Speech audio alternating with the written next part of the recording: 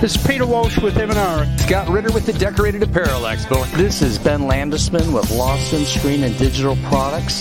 This is Deborah Sexton. And you're listening to the Two Regular Guys Podcast. Hosted by Terry Combs and Aaron Montgomery.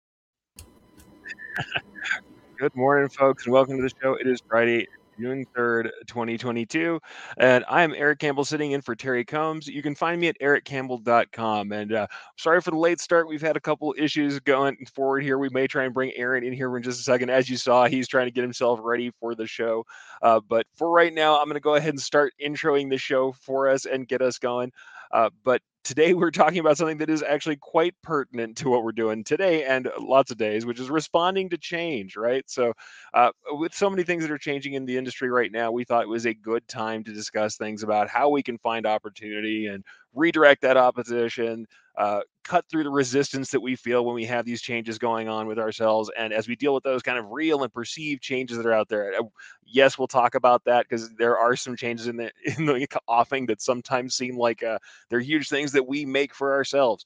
But along with that, hopefully we'll see if we can have Terry join us for a quick report on GPX Indy. If not, we will just keep on talking about this stuff. What I am going to say before I bring Aaron in is that this is absolutely a topic that he and I talk about. If you are ever in one of our kind of like discussion sessions after the shows, talking about what's going on in the industry, this is something that we talk about quite a lot, where we talk about the kind of change and the way people face it and the way people are handling themselves during changes, during problems like that. So if Aaron gets back on, if we can get him in, we will try and have him on. Otherwise, you're going to essentially get, I guess, Take Up Junior. You'll get my show in a small version in the morning for Two Regular Guys. First thing I'm going to do is say hi to a couple of the people who are here. And by the way, we handle change as we have to. Been a couple of episodes of that going on for us, but that's the kind of stuff that you handle every day as a small business owner, as an entrepreneur, as someone who takes care of things. Sometimes you just have to go with what you got. All right, so for that, let's talk to some of the people who are here. You live viewers and live listeners are always close to us and near and dear to our hearts. Chuck says, good morning, gentlemen. Good morning. Good morning, Chuck. I will try and be a gentleman today. Barb is in saying good morning from North Central Minnesota. Hi, Barb. Jeff is in, Jeff and Adam. So Jeff of Fuller Embroidery Works and Adam of BJJHats.com showing up for the show. Kristen is in saying good morning. And of course, we have Barb coming in saying hi to both me and Aaron. Hopefully we can get Aaron in. And Yosta is in as well saying hi from Uppsala, Sweden. Hi, Yosta. Happy to have you in. So we have lots of folks coming in. As you come in, I would love for you guys to share your stories as well, how you face change, how you face difficulties in your screen printing, embroidery, decoration, sublimation, whatever kind of shops you have, whatever kind of work you've done where you've been facing down changes, dealing with these difficulties. I would be glad to have you guys in and share your live comments, especially on an episode where pretty much I'm going to be driving the discussion solo. These host episodes are usually a time for us to have a discussion amongst ourselves and discuss our own experiences in the industry with this kind of change and the things that we see talking to folks. But in all honesty, this is something I want to share with you guys. And a lot of the stories I have, a lot of the things that I talk about come directly from my time dealing with all of you guys on the road, consulting with decorators and discussing the way that you guys are facing change. So please, if you are in the comments, feel free to jump in and discuss. But before we do that, we do have a quick news story really quickly, and I want to put this up. So we are now have the nominations are open for the 2022 Women in Screen Printing Awards, and that's from Screen Printing Magazine. So if you want to catch that, I'm going to throw a QR code up on screen here really quickly that will get you directly to the entry form. But before we finish all of that, let's discuss all the things they're doing. Screen Printing Magazine is looking for accomplished women who through their careers, industry involvement, and philanthropic roles have sparked innovation, spurred business growth, improved their communities, and enhanced the screen printing industry. The 6 winners will appear in Screen Printing Magazine's September-October digital edition and will be recognized at Printing United in Las Vegas on Thursday, October 20th. We'll put a little note in here, though. Anybody you nominate for this needs to hold a leadership position at a company that produces screen printing as its primary function. But like I said, this is something that I'm really hoping you guys can engage with. If you have someone who belongs there, we have great people who are among our listenership, people who we know who have been nominated and won these awards. Go ahead and check that out, the bit.ly link below, or we can go ahead and get that QR code up for you one more time, bit.ly/WISCP, and that will get you directly to the entry form for the Women in Screen Printing Awards from Screen Printing Magazine. So, like I said, hopefully you guys get a chance to check that out. If you have someone who is in that leadership position at Screen Printing Award, a woman who has done all these wonderful things, please nominate them. We would love to see more of you getting out there and being recognized for your excellent work in the industry.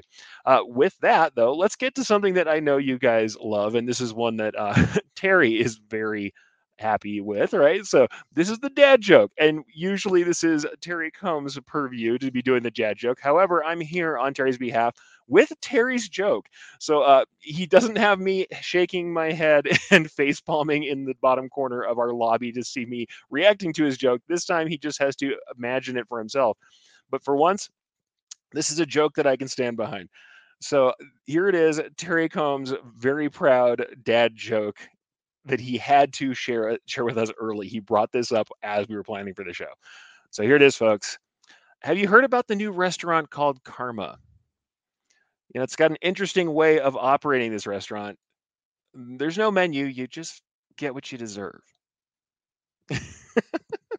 All right, I'll pause for all the head shaking and pain. Feel free in the comments to reply and tell Terry either whether he had a hit or a miss on that one. I liked that one. That was the first time I didn't head shake on one of Terry's jokes in quite some time. However, honestly, I was happy to be able to provide it. And what I have to say, quite literally, Terry wrote into our outline that we have for the show. I'm kind of proud of this one. So when you see Terry over there at the show, pat him on the back and tell him that was a good dad joke because he deserves it. All right. But before we dive in, I'd like to thank everybody for checking out the Two Regular Guys podcasts. We are always looking for new guests. So if you or anyone you know would like to join us, go to calendly.com/2 regular guys with your show ideas. If you're listening to the podcast version of our show, we would appreciate you sharing the Two Regular Guys podcast with your industry friends so they can become regulators too. We'd appreciate you giving us a review on Apple Podcasts, Spotify, iHeartRadio, Stitcher, Amazon Podcasts, or wherever you do your podcast listening. And if you're watching us live right now, please join in with comments and questions. I want to hear more about how you guys have handled change in your businesses. Now, I think we have Aaron. It looks like we have him. I'm going to give it a try. If he doesn't come up, this doesn't work out, I will just jump on and talk. And like I said, you'll get the Take Up Junior in the morning for some reason. These things sometimes happen. But let's see if we can bring Aaron in and get him in on the stream. All right, are we here? I'm here. Can you hear me? We can hear you. You're here. You're live. I'm not fully. Hey, all right. Happy to have you. Good. Man, it's been a rough morning as far as internet goes, but we'll get there. So thanks for having me, Eric. Let's go with that. Yes, this is Aaron Montgomery, and you can find him at OurSuccessGroup.com. So bringing you in, I think you guys know Aaron, but we know, and you and I always have these discussions, change is a big thing we talk about and our reactions to change.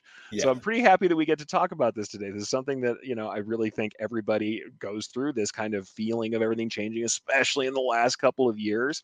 Yeah. I mean, let's get into it. Let's start.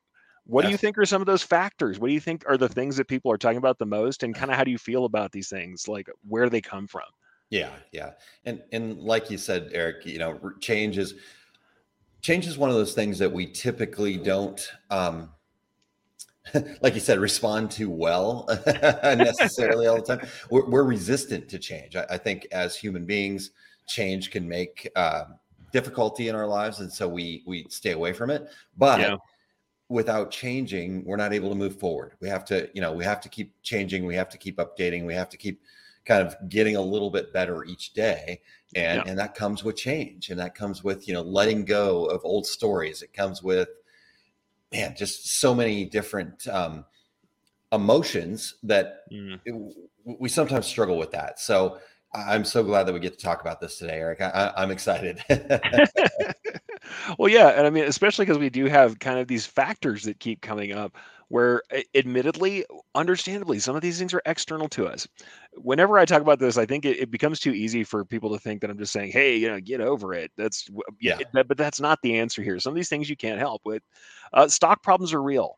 Those are real things that are happening to you. You order stock, you can't get it. You have to spend extra time hunting for stock. Changes in the niche. I know whenever we talked about this during the pandemic, people were having their entire niche disappear. If your niche was high school sports, there was a certain period of time where you just didn't have anything to produce, or at the very least, your usual job, the job that you would have done, the seasonal job that came through no matter what, that you didn't have to work for. That one, or at the very least, that yes, you had to do a lot of work to fulfill, but was aligned with you, was coming to you pretty regularly, was gone. And I'm actually seeing people also complain a little bit that this happened previously where in the government in DC, we had a bunch of people talking about how promotional products were wasteful. And lately I'm seeing a lot of people talking about how fast fashion is wasteful, and it's kind of freaking some decorators out because, hey, we pump out t-shirts. Like, that's something we do, is make promotional t-shirts that may or may not be engineered to last all the time, or at least the concept of them, the whole idea is event based. So those are external factors. The thing is, I'm also seeing decorators go beyond and figure ways around them all the time. They're always finding opportunity. Yeah. It's definitely one of those things where change becomes what you make of it, right? If you go into change with, oh my God, and you're kind of standoffish to it, and you're thinking about, all of the different problems, right? And you're commiserating with everybody. Oh my God, like you talked about, the stock issues, the just changes in your business. Over the last, gosh, we're now at 2022, right? And the pandemic started in 2020. So over the last 2 years, change has been the thing that's happened, right? Everybody's had to change. We went from having in-person events to not having in-person events. Now we're back here in Indy, and we're we're having in-person events again. So we're changing again. And the word pivot came up so often. And so we have to be able to figure out a strategy to deal with those changes in a sense that works for us, right? We have to be able to manage that in a way that we can take that on each time and really get to the meat of what that change means for us. How can we make the best out of the situation, I guess, would be the thing that I want to share with people. How can you always find the silver lining in everything that happens? Oh, absolutely. I have to bring a comment real quickly because we have a response to the dad joke. And as we know, the dad joke always spawns like 3 or 4 more dad jokes. So Justin Armenta coming through for me on this one says, I heard the restaurant called Karma. We had this already. I heard they have a fast food option, Instant Karma. Yeah, there we go. There's Justin coming through with it. And Todd, I have nothing for that one. That's all right. Justin's got you, man. Justin's got you kept up. But he's got you back. He's got you. He's got your back. Justin's got you. But yeah, honestly, it's one of those things that it was funny because having Terry put that up there, it was funny in synchronicity where we're talking about change today and he's talking about karma. You get what you deserve. I'm not going to say you deserve change to come, disrupt you. There are some times where you set yourself up for disruption. If you don't ever evaluate what you're currently doing, or you don't consider whether the thing you're doing is actually worth the effort you're putting into it, someone's going to come up underneath you and disrupt you. That happens. Now, there's things like the pandemic, external factors are not that kind of thing, but especially when somebody tells me about competition, sometimes there are competition issues where it's like, I talked to them about the competition coming under them, and I'm like, well, they are doing something you're not doing, you're not willing to do, you didn't evaluate, and that's what the customer wants. If the customer's desires change, if the customer's tastes change, and you don't change with those tastes or don't offer an option for them, that's not necessarily they've done something to you. That's not antagonistic. That's that things have moved on beyond you. And we all have to face that sometimes. It's unfortunate. It's not great. And I think it's sometimes an emotional reaction, like the thing that I built isn't good enough anymore. And so you feel bad about it and it's hard for you to move away from it. But if we don't evaluate what's going on and see where we fit in the real current situation around us, not the one that was there last year, not the one we wish we could go back to, sometimes that disruption is going to come for us. And I'm not saying that we, deserve it. It's not like in a bad way. It's just that's like likely to happen. Yeah, it's not the karma joke, but it's more likely to happen if we don't ever think about the situation, if we don't take stock. Yeah. Yeah, that's exactly right. We can choose how we react to those changes.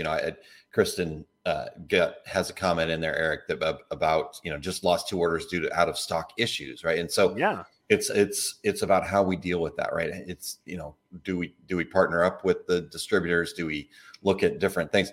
Because the reality is everybody's dealing with those changes, so we have to come up with strategies that work for us. So. Oh no, and I think that's the thing. It's not, and that's not saying that those aren't real difficulties. I think that's the thing too. When we talk about that stuff, these are real difficulties, and you can totally lose orders based on them. I would say this: there are some folks waiting for things to go entirely back to how they used to be, and even if that happens, in the meantime, that waiting is a kind of inaction that can cause problems for you. I think that's fair. I think that's fair to say. And don't get me wrong, I have been on the other end of this. I remember very distinctly, funny enough, the big recession in 2008. I remember working through that. I remember also a period of time where I'm doing embroidery, and for some reason the customer tastes changed to very little decoration. Everything was tone on tone, low stitch count, small decorations, everything for a little while there. It was like businesses decided we didn't want logos anymore.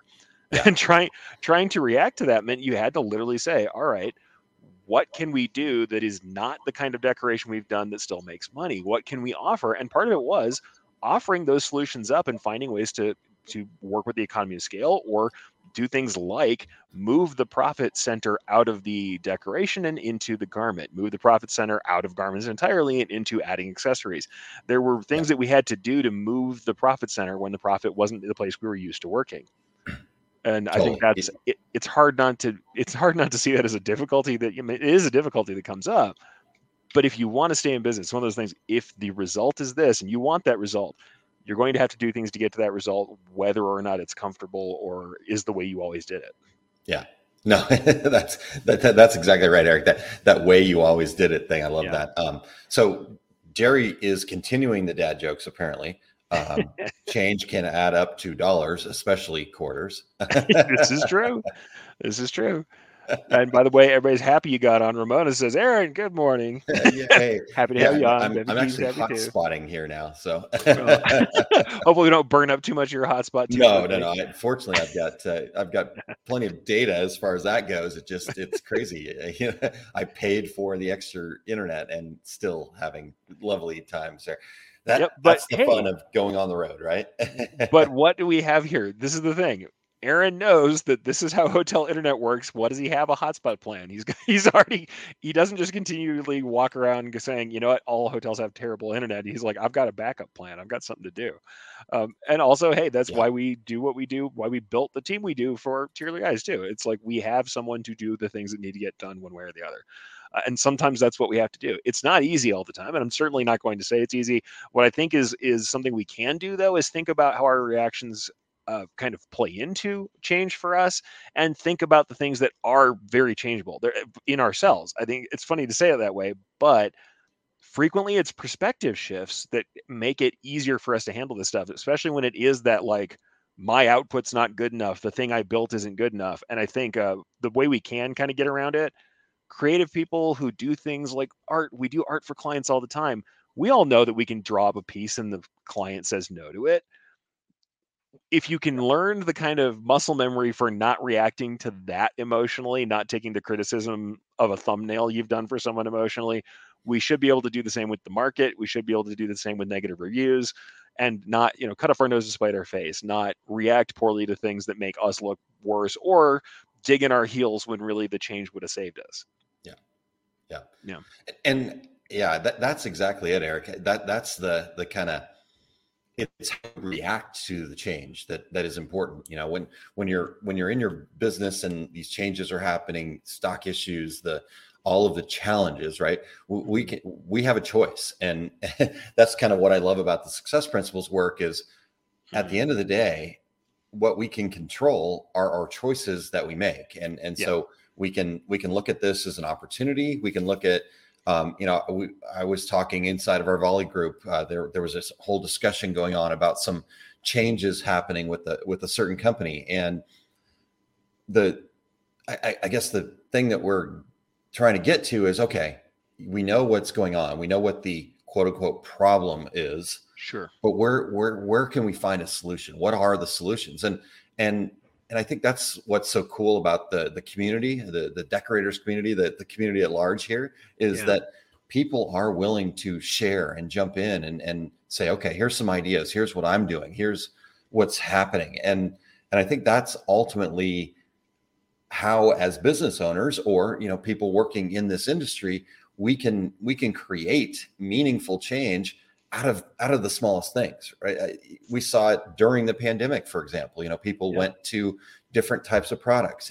Face masks were made for a long time, and now now they're not, right? And then signage and all this other stuff. And so we saw all these changes happening, and I think the title of this particular program, Eric, that you put together is so dead on. How do we respond to change is the real point here, and that's where, with the success principles, we get the number one principle, which is E plus R equals O, which is 100% responsibility. How do we react to change? Not what's happening to me. How do I make the things that are going on in my world? How do I again find that silver lining in them? So I love this topic. I love talking about how do we respond to these changes? That's the ultimate goal. So for the people who don't know, give us the E plus R equals O, because I think that actually opens up a good discussion. Like, tell us what the E, R, and O is on that one, because I think that's something we can talk about. Yeah, very good point. Sorry, I talk about it so much that I'm just like, everybody should know. Go for it. But E plus R equals O is the event plus your response equals the outcome.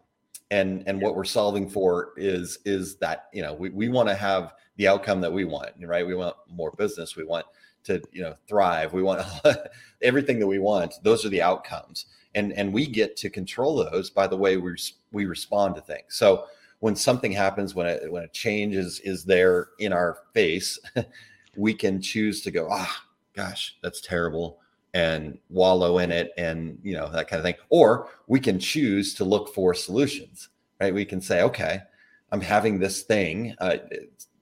Kristen talked about the stock issue there, right? Yeah, so, sure. Lost a couple of orders. So how do you rebound from that? How do you respond to those things? Is ultimately what's going to change that outcome, Eric. And I think that's kind of the core of what the success principles are. Well, and honestly, I think the first thing that happens, no matter which group of principles you come from, no matter where you come from in this kind of discussion, people think that when you say that, it's like, oh, don't get upset. That is not how I take this at all. Yeah. For me, there's an initial reaction, and then there's actual action. Like, when something bad happens, when prices go up, when the stock isn't there is nothing wrong with going, man, darn, that sucks. I hate it. This is going to cause me to have to do more work than I want to. I'm going to have to change things I want to leave alone. And to go ahead and be upset. That's the thing. I think a lot of people think, and I know this is where I differ from a lot of people. I'm actually not a big just positive thinking person. And it's not because I'm saying like positive thinking, there's nothing good about it. And I know we differ a little bit on this one, probably a little for sure. But I tend to think it's like, it is totally cool to go cuss your way through the first part of this reaction, to just be like, all right, I hate this. This sucks. I don't want it. I don't want to change it. I can't believe I got to go do all this stuff. But if you march your feet and you show up and you do what you have to do, and you actually have a reaction and this is the big one for me, is that's based on the outcome. It's kind of like you said, you're like solving for the outcome. For me, the problem I see with a lot of folks is they're thinking about process all the time, and they forget to bring the outcome even into it sometimes. Like, I'm like, no, start with the outcome you want, and then realize that anything that doesn't bring you to that outcome is probably not worth your time. And if you should be solving for the outcome, that means any initial reaction, you can be mad about something, but in the end, you have to look at your outcome and say, what is going to get me that outcome, unfortunate or not? Because sometimes the problem is this, and with this particular situation you're talking about, I'm not going to bring it up specifically exactly, but I've been in similar situations. Let's say you're working with a service. I've done this with a website before, and this is actually not related to the problem you're talking about in the Volley group. I've had a website built on a framework before. Back in the day, I did e-commerce websites that I built, but they were on a templated framework. And it's one that is not one of the current ones. It's not a service one. It's a framework that I built it in, that I bought. Eventually, I realized that this framework was just not going to do what needed to be done for the site.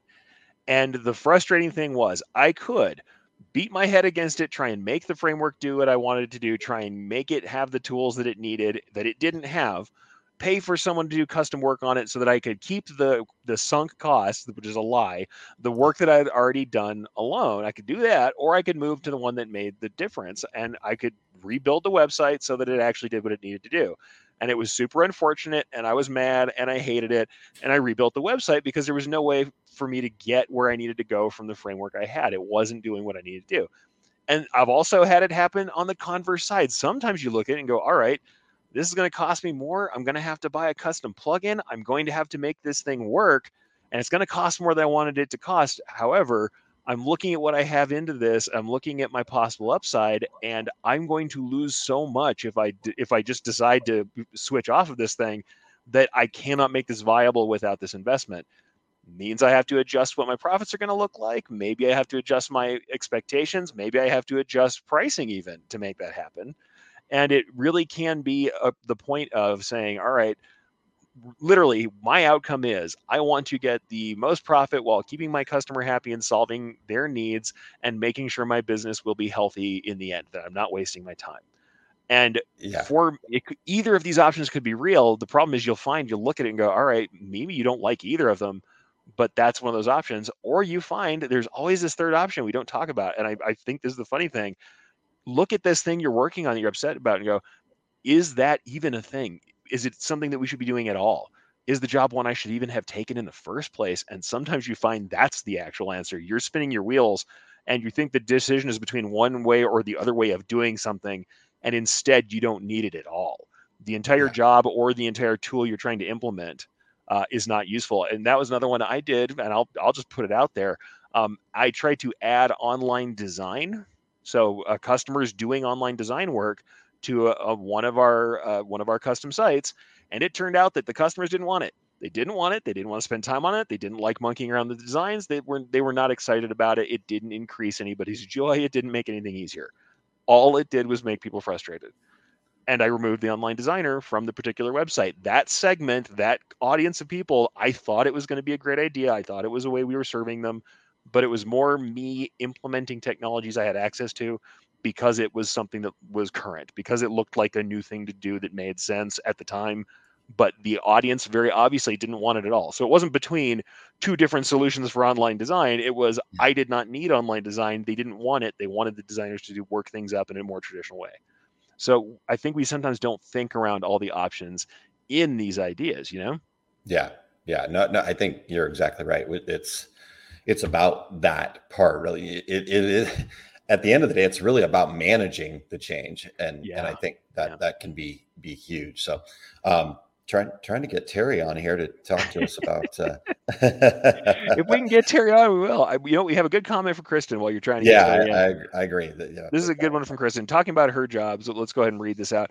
Both the jobs I lost, the customer was very particular about the specific color or the exact garment. My thought was perhaps I dodged a bullet with a picky customer. They're also fairly small orders with tight timelines. Yeah, that might not have been the most profitable order. I know I've had that feeling many times with bargain hunters, and I know it's not nice to call them bargain hunters, but this is how they are. They every job you have with them, they go to 5 shops, evaluate your prices, maybe even discuss the competitors' pricing with you to try and push you into those prices, and still you're dealing with this every single time. How much time have you spent on fighting with those people? And that's, what is it, the Pareto principle, where you spend 80% of your time on 20% of the work that you're bringing in? We always have these clients that absolutely take this immense amount of time from us. And the change there that might be difficult for us is to say, maybe fewer clients with higher margins with less work makes sense. And I've had that discussion with people before honestly, in another world, in another part of my job, where it was like, subscribers at a really low level, I could have a ton of them, but I'm doing a lot of support for all of them. Or subscribers at the high level, I'm doing less support, but there's fewer of them. Which one is the profitable range? And I've talked about with people who have like subscription-based services, and that's one of those things they talk about. They're like, where do I set a price point? Do I want more people who pay less, but now I have to talk to more people? The workload is increased, even though it looks like I've got more people on board. And that can happen with your custom decoration customers. I will, however, say I have literally been in a company that put all of their eggs in one basket before. So I'm not saying don't diversify. If you have 3 huge customers, that's danger town. You should be worried. Yeah. You should be hearing sirens when that happens, because one of those, legs gets kicked out from under the stool and you fall over. Yeah. When you have very few large customers, that's scary. But there is a point where you say, maybe taking on every job, and it's something we often do when we build businesses from a small business to a larger business. We take on every job because we're hungry, but later on you find out that not every job is the fit, and some of these changes may weed out the ones that don't fit. Yeah. Well, and I think that's maybe the other side of this, Eric, is being able to kind of see the signs of when change is necessary, right? And understanding that. I talked about it a little bit earlier, that as humans, we don't like change, right? Change is hard, but we have to be able to look for it. We have to be able to understand, hey, it's a change. Like in Kristen's case, how do you figure that out, right? Like, oh, wow, well, maybe I dodged a bullet there, right? And so maybe that is also a sign that, what are you attracting into your business, and how do you manage that? And so I think that's a fun topic, Eric, to kind of, if we go down that rabbit hole, so to speak, what is the sign of change? When it's time to do something different or make a change? Because I think a lot of times the other thing that we do is go, okay, well, we make change for the sake of changing, without a real plan behind that. So that can be the other downfall of it, is if you just go changing things all the time for the sake of change, then you're also so it's the total balancing act, I think. I think all of it is about awareness. When you're saying change for the sake of change, the one that I'm hearing, because this is the one I deal with the most often, is people who want new technologies to solve problems for them without really evaluating if that's really the case. Every new system that comes out, every new tool that comes out, every new decoration option that comes out, very naturally they want to play with those new options. They want to see what's possible. They think that there's maybe a market for them. And some of it's probably, especially when we're talking about like decoration equipment or decoration methods, they're looking to solve problems, but they're often not the problems they really have. That's that kind of change where you're spinning your wheels. And I'll say this, I've seen this in the embroidery world a lot, where people want to add equipment, bring in, there's always some solution that requires buying something extra, which is not necessarily the case that it's not, because there are times where you are digging your heels in. I've known, there was a person I talked to who was just digging their heels into, they were an embroidery only company, but their customers desperately wanted small amounts of print. And it was finally the point where I'm like, heat printing would be an easy ad for you. It's not going to kill you to do some transfer stuff. It's very obvious that you have this small market that's captured. You're in a small town. They don't have a lot of options for local decoration, and you're the person they're already getting their embroidery from. There is a market there. You just don't feel like doing it. Like, it's not your favorite thing ever. And there may be a way where you decide, hey, that's not my success condition. I don't want to be a person who does that, and we're going to find some other way to handle it. But it was one of those things where I'm like, for real, you are one of the rare cases where I'm recommending you go buy equipment because the market is screaming for you to be in it. But there's people who are looking for any new technology just to solve problems that really aren't problems. And I'll say the other one I get quite a bit, and this is one that I don't always like to say, because this is the uncomfortable one for embroiderers. People who think the next software will suddenly make them a digitizer when the previous one didn't. It's often not the software, it's an understanding and it's the practice of digitizing that they're not getting through. Usually it's not spending time interpreting things into embroidery and understanding how embroidery works. It's not their machine, it's not their software. It's often that we didn't want to spend kind of that time on the trial and error process of understanding how it all comes together. And no amount of that, or because they want to be able to do art, they want to initiate their own art, and they're not really artistically minded people, and that's okay. There's nothing wrong with that. I don't draw most of my own stuff, and most digitizers don't. We trace, if you want to call it that, we interpret from existing art. But there's always this kind of like, if I just buy the next software, I'll be good.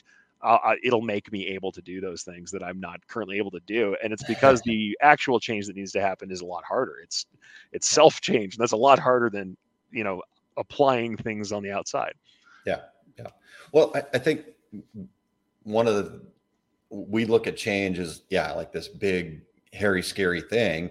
And at the core of it, when, like what you're talking about there, it comes back to that foundation. It comes back to building from a place of strength in having a foundation, like you talked about with the digitizer. Do you have a good foundation? I think that's why so many people are attracted to the work that you do in the education of that. Is it's about building a foundation.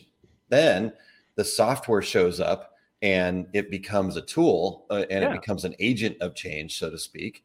But at its core, you still have that foundation there. And I think that's really important for everybody to understand. What is your foundation that you're working from? Well, and I think that's with everything, 'cause that's business too. Some of the choices people are really dealing with, or at least the change when they're reacting to external changes, especially, if it will out the fact that you don't have a solid foundation or a plan.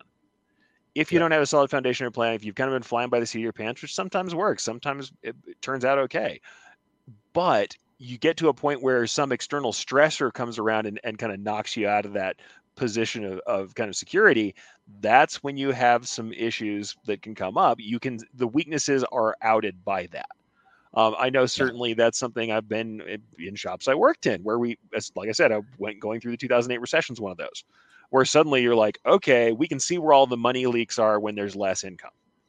Like flat out, suddenly you're like, okay, we can see that we've been spending, but when everything was going okay, we were just kind of letting ourselves bail out the ship.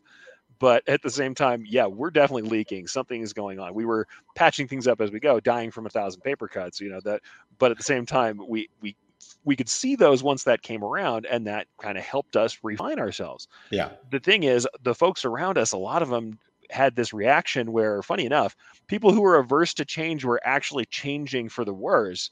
A lot of our competitors were like, okay, we have less money coming in, stop marketing, pull all of our ads, don't spend any money on salespeople because we have to make sure we have to keep our people printing. Those are the most important people in the shop. When really it's holistic, all of that stuff was important.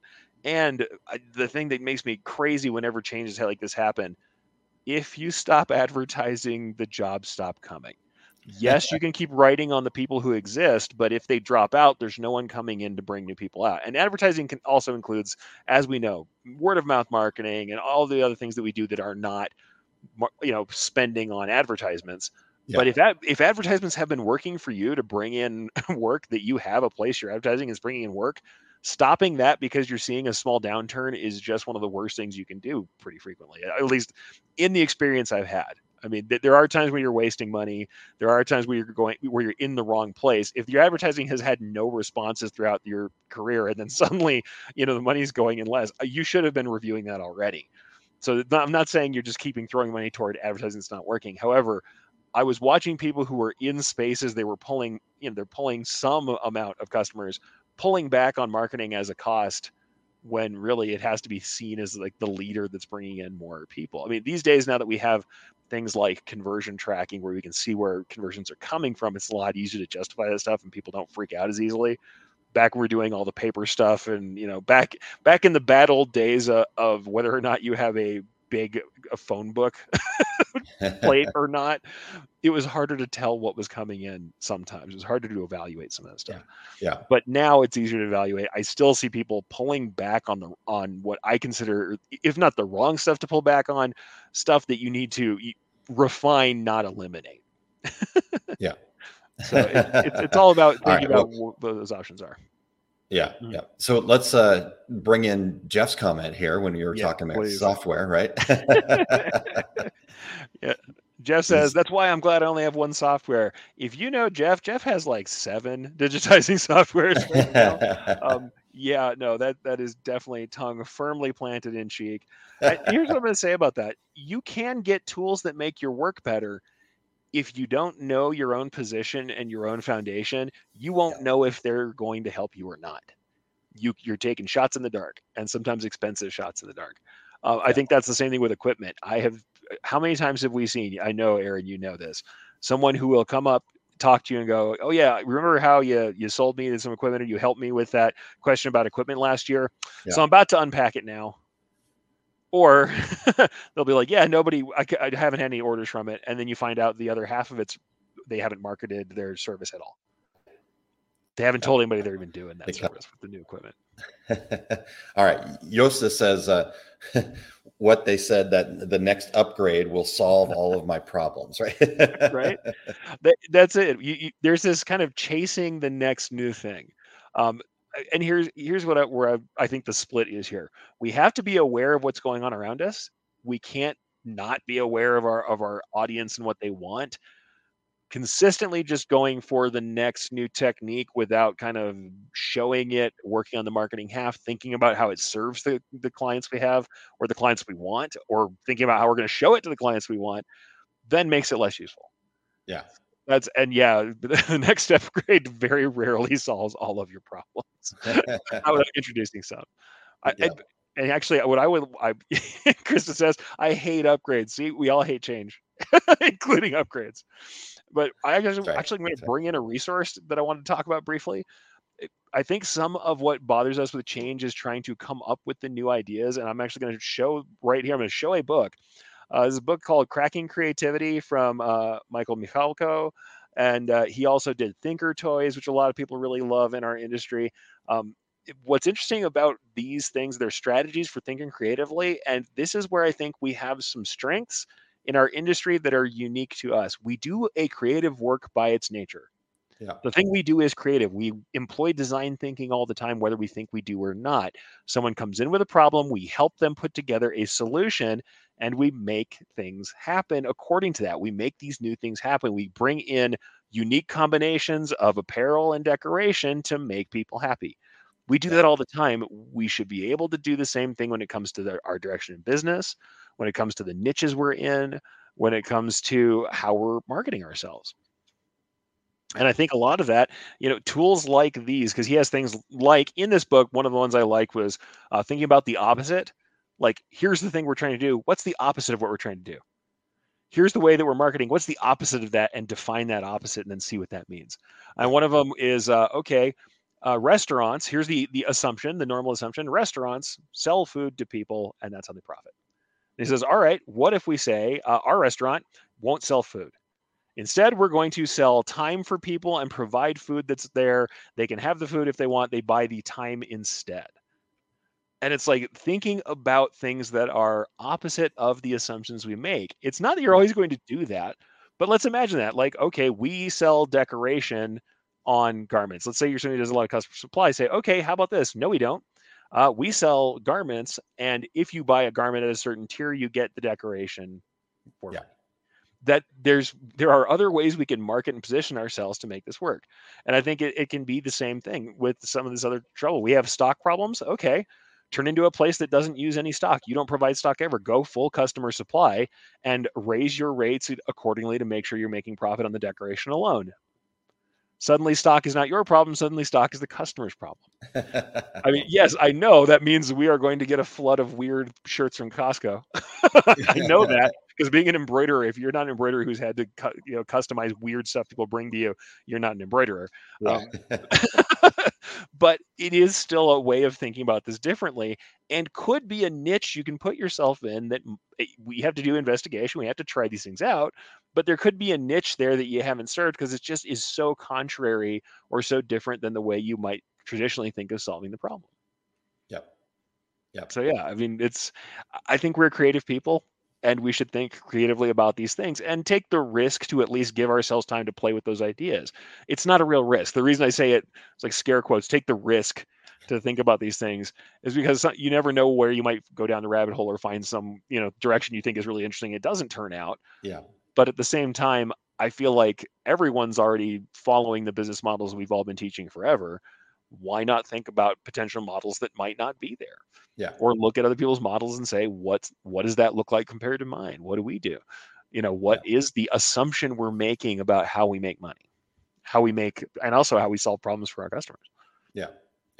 And at its core, Eric, that's what change is, right? It's creativity. It's finding those those new ways of thinking. It's finding that, if you're talking about designing, creativity is coming up with something that people are excited about because it's new and it's different. And I think that's the most interesting part, is we have to, again, find that balance between change and, one thing that we haven't talked about yet is when you should change.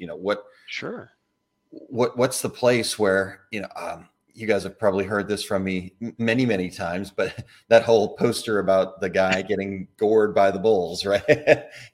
He's in Spain in the running of the bulls, and he's getting that horn into his back, and people going, oh, okay.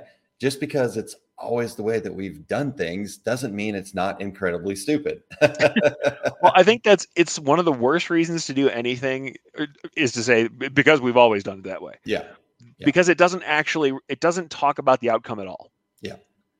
And I know that there are traditions, and traditions are good. And also somebody would say, hey, you're teaching the same way of, digitizing. I'm like, well, physical reality is a threat or one thing, but the way we market, the way we position ourselves, the way we are as business is a different thing. We can do different things and still offer the same product and still have some of the same realities. We are going to decorate garments if we're in garment decoration. Very likely. Though, and at the same time, as soon as I said that, my brain fired up and said, wait a minute. Don't you remember the people who were selling shirts that were only had lines on them and allowing kids to color on them with sublimation markers? Don't you remember? There's all of these other solutions and products where they had customers being part of the decoration process. Yeah. I've also known people who set up a heat press, and one of the things they do is bring customers in to press their own garment, because that ownership of that decoration process makes them feel like they made it. Have you ever painted pre-made pottery at a place? I've done it before. I loved it. And I'm sitting there like, look, I made this plate. No, I didn't. I applied some glaze to the plate. That's what I did. I didn't do the whole process, but that little bit of ownership was something I found valuable and novel. And I paid a lot more for my one dippy sushi plate that I had than something that would have been made by somebody else, even though it was a lot nicer. I paid a ton. I paid a premium to do the work myself.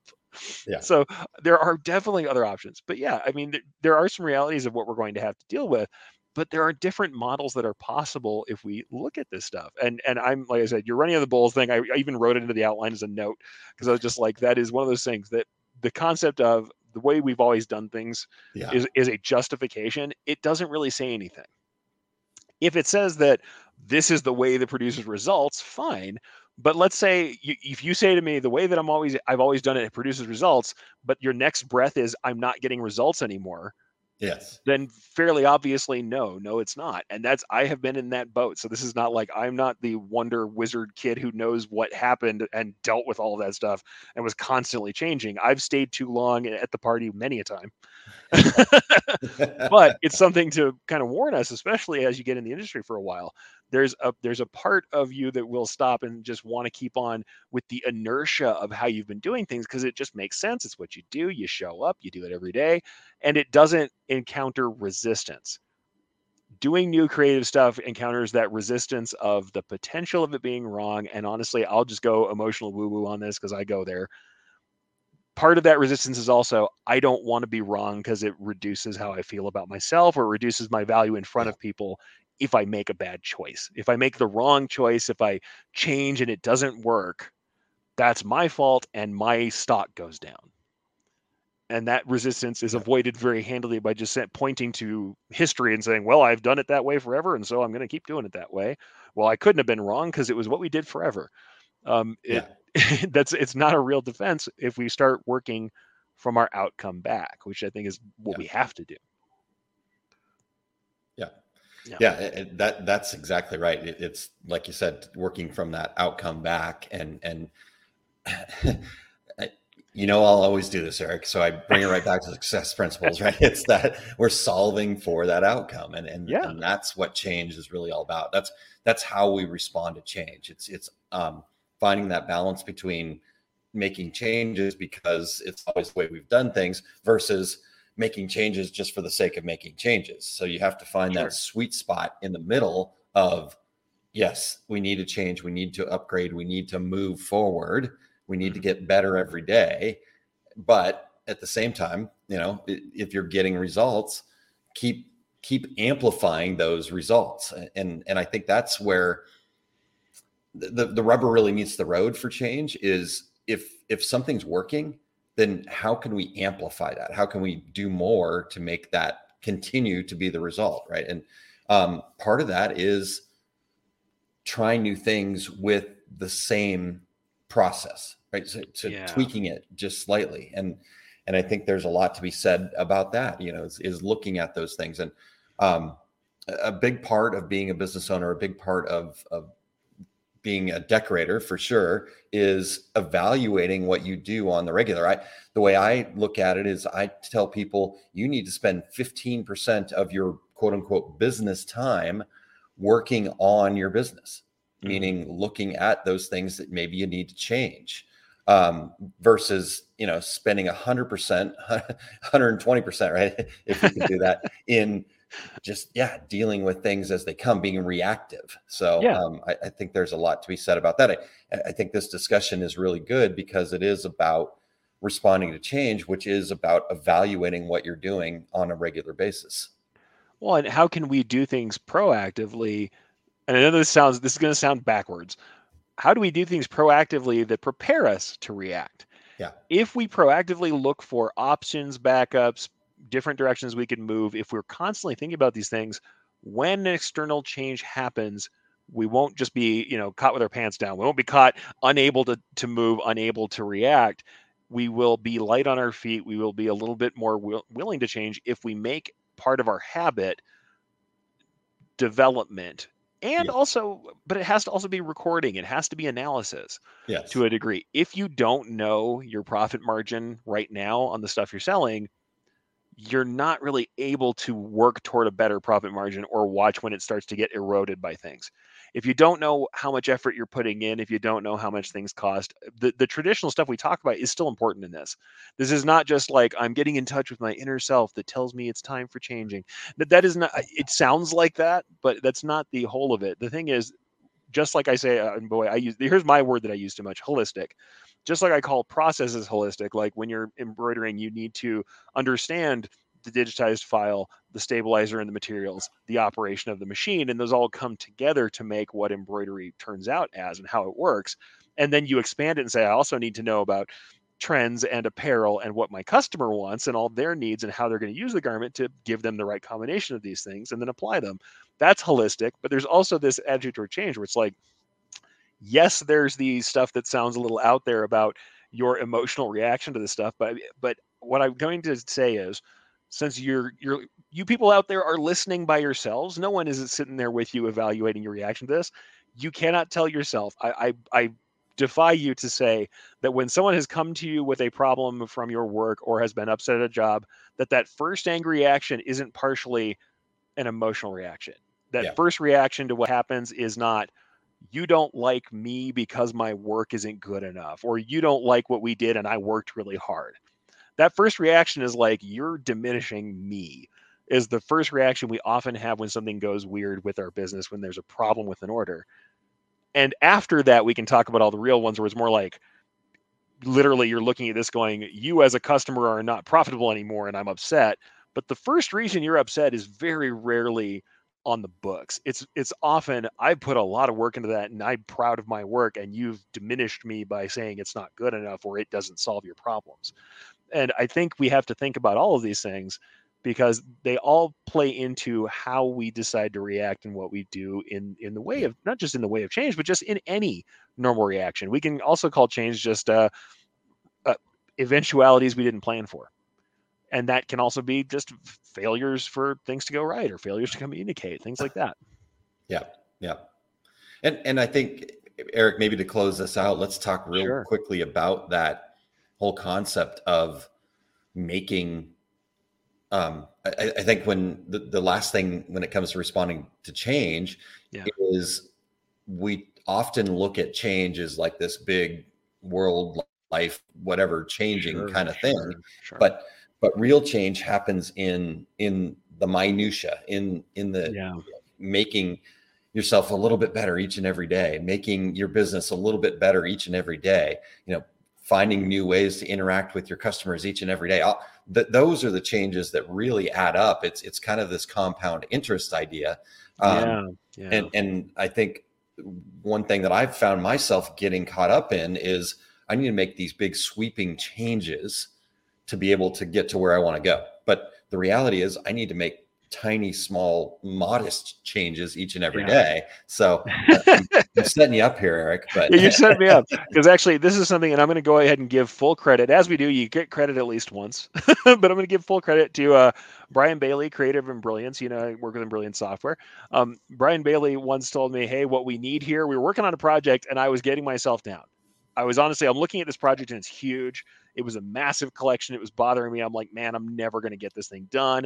Every time I chip at it, it just doesn't feel like I'm going anywhere. Yeah. And he's like, all right, what I want you to focus on is MUG, right? MUG, MUG. What is that? Modest, usable gains. What can you do every day? Modest, not something that's crazy, something that's possible and approachable, which, by the way, sounds a lot like SMART goals. If you guys have ever heard that, SMART goals, same kind of thing. A modest gain that is usable, something that you've done today that is usable. It's actually something you can implement. It's something that really does move you towards your outcome. And it's a gain. It is something where you've made some advancement. It's modest, though. And here's the other thing. I'm going to relate this to some other, and one of the books that I brought up many a time, if you ever heard me talk about The War of Art, which is Stephen Pressfield. When we're talking about creative people who do art, Pressfield's attitude is you have to show up every day. Inspiration catches you already working. You know, it's not that it's coming to you and going to get you out of bed and stand you up and you're going to get the work done. It's that you are working every day and that inspiration hits because you're already there. You're there in the right place, in the right position for it. Yeah. And part of getting through resistance and making these things happen, making these changes happen, is by showing up daily to do a little bit. The thing is, we can also commit to the mug. We can commit to filling up that mug, the modest usable gains, every day. Yeah. And that's the thing. If we can show up a little bit every day, the chances are you're also going to, not only are you going to see the changes grow, but you're going to get results over time if you allow yourself to understand that this is a process that's never going to stop. Yep. You're not going to be done. You're never going to be done improving. You're never going to be done changing. So get the done out of your head in the first place. Yeah. But you'll start to see like you say, the compound interest. And I'm actually going to say this, funny enough, one of the ways I learned more about this is through my wife. She likes gardening. And I have never been a garden guy. I never started out that way. I mean, I gardened and grew a little garden with my dad when I was a kid, but it was something I was made to do because it was something I needed to help out with, not something I was looking forward to. But the change between I don't do anything and I do 15 minutes a day of weeding and watering and planting, and literally 15 to 30 minutes a day makes an entire difference in the span of 3 months. You can change a plot of land from nothing to a fully lush garden in months, depending on what you plant. Yeah. Also, looking at the situation, here's the other funny thing I'll bring into it. We're in a xeric place. We're in a dry place. I live in New Mexico. I need to find plants that will grow in the soil that I'm in. Plants that grow in the desert that don't need constant water will give me better results than plants that don't. Some things we do, some of the projects we take on are not suited to the environment that we're actually in. They're not suited to our clientele, or they're not suited to how we're set up. So it's both of these things. It's knowing where you are, knowing what's around you, applying yourself to modest usable gains daily, and like I said, working on the projects that make sense for your eventual outcome and for that kind of terroir. You want to go weird like the wine people do, for the area you're in, the land you're in, the weather that you have. Yeah. I mean, and that's changed. The weather that you have has changed. That's what's around you. So that's, I probably went too far. I went too far into too many things than tried to condense it all. But I think that's the crux of it for me. And don't get me wrong, stuff will occasionally knock you out. You know, the big storm's going to come. These things are going to happen. But let me tell you what will clean you up from that big storm better than anything. Not planning for one Herculean effort that will take it all out in one go. Small improvements that you consistently make will not tax you out and burn you out, but will continually help you get back. Yeah. That's I think that's perfect place to close up here, Eric. I think we did it. You've covered it. The one thing I was going to share about when you talked about kind of making that, the gardening analogy that you're making there. Sure. A book called Take the Stairs by a gentleman named Rory Vaden. In that book, he said that success is actually only rented, and the rent is due every day. And That's a good one. I've always taken that to heart and understood that, that rent is due every day. We've got to make some change. And that's ultimately what responding to change is all about, Eric. I think is what changes are you going to make today, and how is that going to improve your life, your business, your, whatever it is that's in front of you that needs to change, and responding to that in such a way that it's valuable and useful for us. Oh, and by all means, the other thing to remember, folks, even if you're showing up every day, doesn't mean succeeding every day, doesn't mean every day is a winner, doesn't mean positive movement every day. It means showing up. And you're going to have off days. Give yourself a little space. And what Aaron always says, a little grace, give yourself some grace to do the things you need to do, and understand that there's going to be setbacks. Because here's what I'll tell you, the setback doesn't matter if you keep going forward. If you let it knock you all the way down, if you don't come back, if you don't show up the next day, then it matters a lot more. Suddenly the setback is reality. But the first day, no matter how long it's been, the first day you take the first step toward changing something, toward improving something, you're on the road. And it doesn't matter. And all the rest of that stuff, feeling guilty about it, is another one of those things that is not toward the outcome. Guilt is something that happened before. And I'm terrible at this, but feeling guilty about something is about the past. That is not about what you're doing now. If it's a lesson, that's fine, but the movement is never in the guilt. The guilt is in rumination. The guilt is in looking to the past. Starting now, any step you take is the first step on the road. But give yourself some space to do it, but think about showing up. Show up, do a little bit. Mug, honest usable case. Brian gave me that one. I am one of those people who doesn't like these pat sayings usually. I always feel like, oh God, these platitudes and pat sayings and things that we can repeat. I used to be like that too. But Brian said that one to me, and I was just like, oh man, that just hit. Modest, usable gains. It's so simple. There you go. It's so simple, but it makes a lot of sense. Yeah. We have a great All comment right. from Well, Kristen. Eric, I think would like to bring it up. my internet's. Oh yeah, done? good. One last from Kristen. Yeah, I'm good. One of the things I learned from you guys is I don't have to do everything. Absolutely. Build your dream team. All right. Okay. I love it. Let's finish up. Yes. Yeah, Eric. And first and foremost, I just want to tell you, great job. And let's real quick talk about 5 things here. Yes. We need them, right? We need them from you. So please, everybody get 5 things in. To tworegularguys.com/5 things. And that way, there we go. And share your 5 things. What are 5 things that we need to do? So we've started posting those. We pull them out, segments out, and we started posting them on the social media accounts. And so let's hear what your 5 things are from you guys, the listeners, and we'll get that added into the show. So no 5 things today though, but yes. Yeah. All right, Eric. Well, before the internet completely kicks the can on me here, and again, kudos to you for carrying me. And I'm sitting there going, oh, I think it's been good. No worries. That's Yep. Right, so what I'm going to do, Aaron, why don't we go ahead and let you go, and I'll do the last tie up and talk about all the events and stuff. Do you have time to talk about your events? Are you about to get, or are you getting done? I think I'm covered, Eric. So why don't you just share your events, and we can call it a day. All right, man. So only last thing I want to share with folks. First, Terry Combs, we know he's got his stuff going. So let's go ahead and share the events for Terry. Complete Screen Printing Business Class at Workers Products, June 11th through 12th. Probably sold out. We want to check out his next class in Chicago with Atlas Screen Supply, August 27th and 28th. And he's got his dates on his website. You should check this out if you haven't checked it out before. Go ahead and go to terrycombs.com and look for the tour dates link, and you'll be able to get anything else that's going on for Terry. All right. So I will mention for Aaron real quickly that he's got Skills USA coming up. So remember, that's going to happen shortly, where he's doing the sublimation stuff. So go check that out at skillsusa.org. And the latest competition is going to happen at the Georgia World Congress Center at June 22nd, Atlanta, Georgia. So check that out for sure. I think that is worthwhile. Also, you guys know we've had some guests on recently from the Start Here Academy. So Graphics Pro Expo is holding the Start Here Academy at September 15th. And Aaron is going to be the MC, which is incredible. I'm glad to see him getting that chance to be there with these three amazing makers, these influencers, as they're going to share about their start in apparel decoration. So go check that out. He's got more information for that as well at graphics-pro-expo.com/start-here-academy, which is a bit of a mouthful, but you can also get it from osg.link/SHA that I had to find on the fly there, folks. So that's Start Here Academy. Go check that out and see what that's going to be like September 15th in Charlotte, North Carolina. Last, we have my stuff that's going on.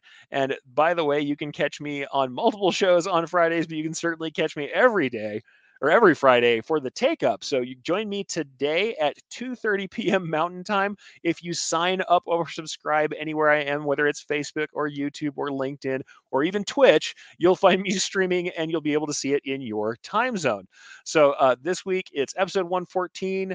And that's going to be called Vintage Values in Machine Embroidery, Styles, Stitches, and Segments. And I'm going to be discussing all the different meanings of the word vintage as I've encountered in my career. So if somebody's going to come to me and say, I know vintage stuff better than you, you probably do. These are all the things that I've had customers talk to me about and call them vintage, as well as sharing some stitches and settings from some popular vintage garments that are out in the kind of apparel world, streetwear world today that I had someone ask me about. So I'm going to talk about the kind of stitches and the kinds of things that make something look vintage in certain ways. So we're talking about those techniques and the stitch types, as well as just discussing what vintage means to different people and what we can do to get the kind of vintage styles. So head on over to ericcampbell.com.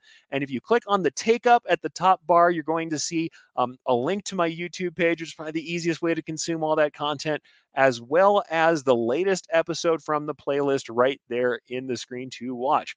The other thing I'm going to say is I've got the extended session that I'm running, making small run patches, coming up at Impressions Expo Fort Worth. So get over to impressionsexpo.com if you want to sit with me for a couple hours and talk patches. So all about making patches coming up at Impressions Expo Fort Worth.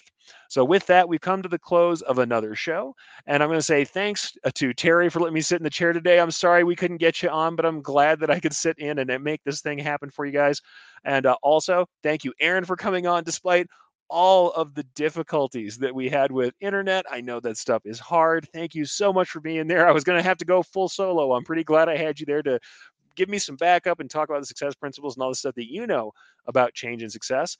But for next week, that is still to be announced. You will be seeing that coming up shortly. We do have guests starting to be lined up. We're also moving some guests around. We had to kind of change some schedules due to some issues we had before dealing with change. Sometimes the external change are technical things that happen that cause us to not be able to bring somebody in.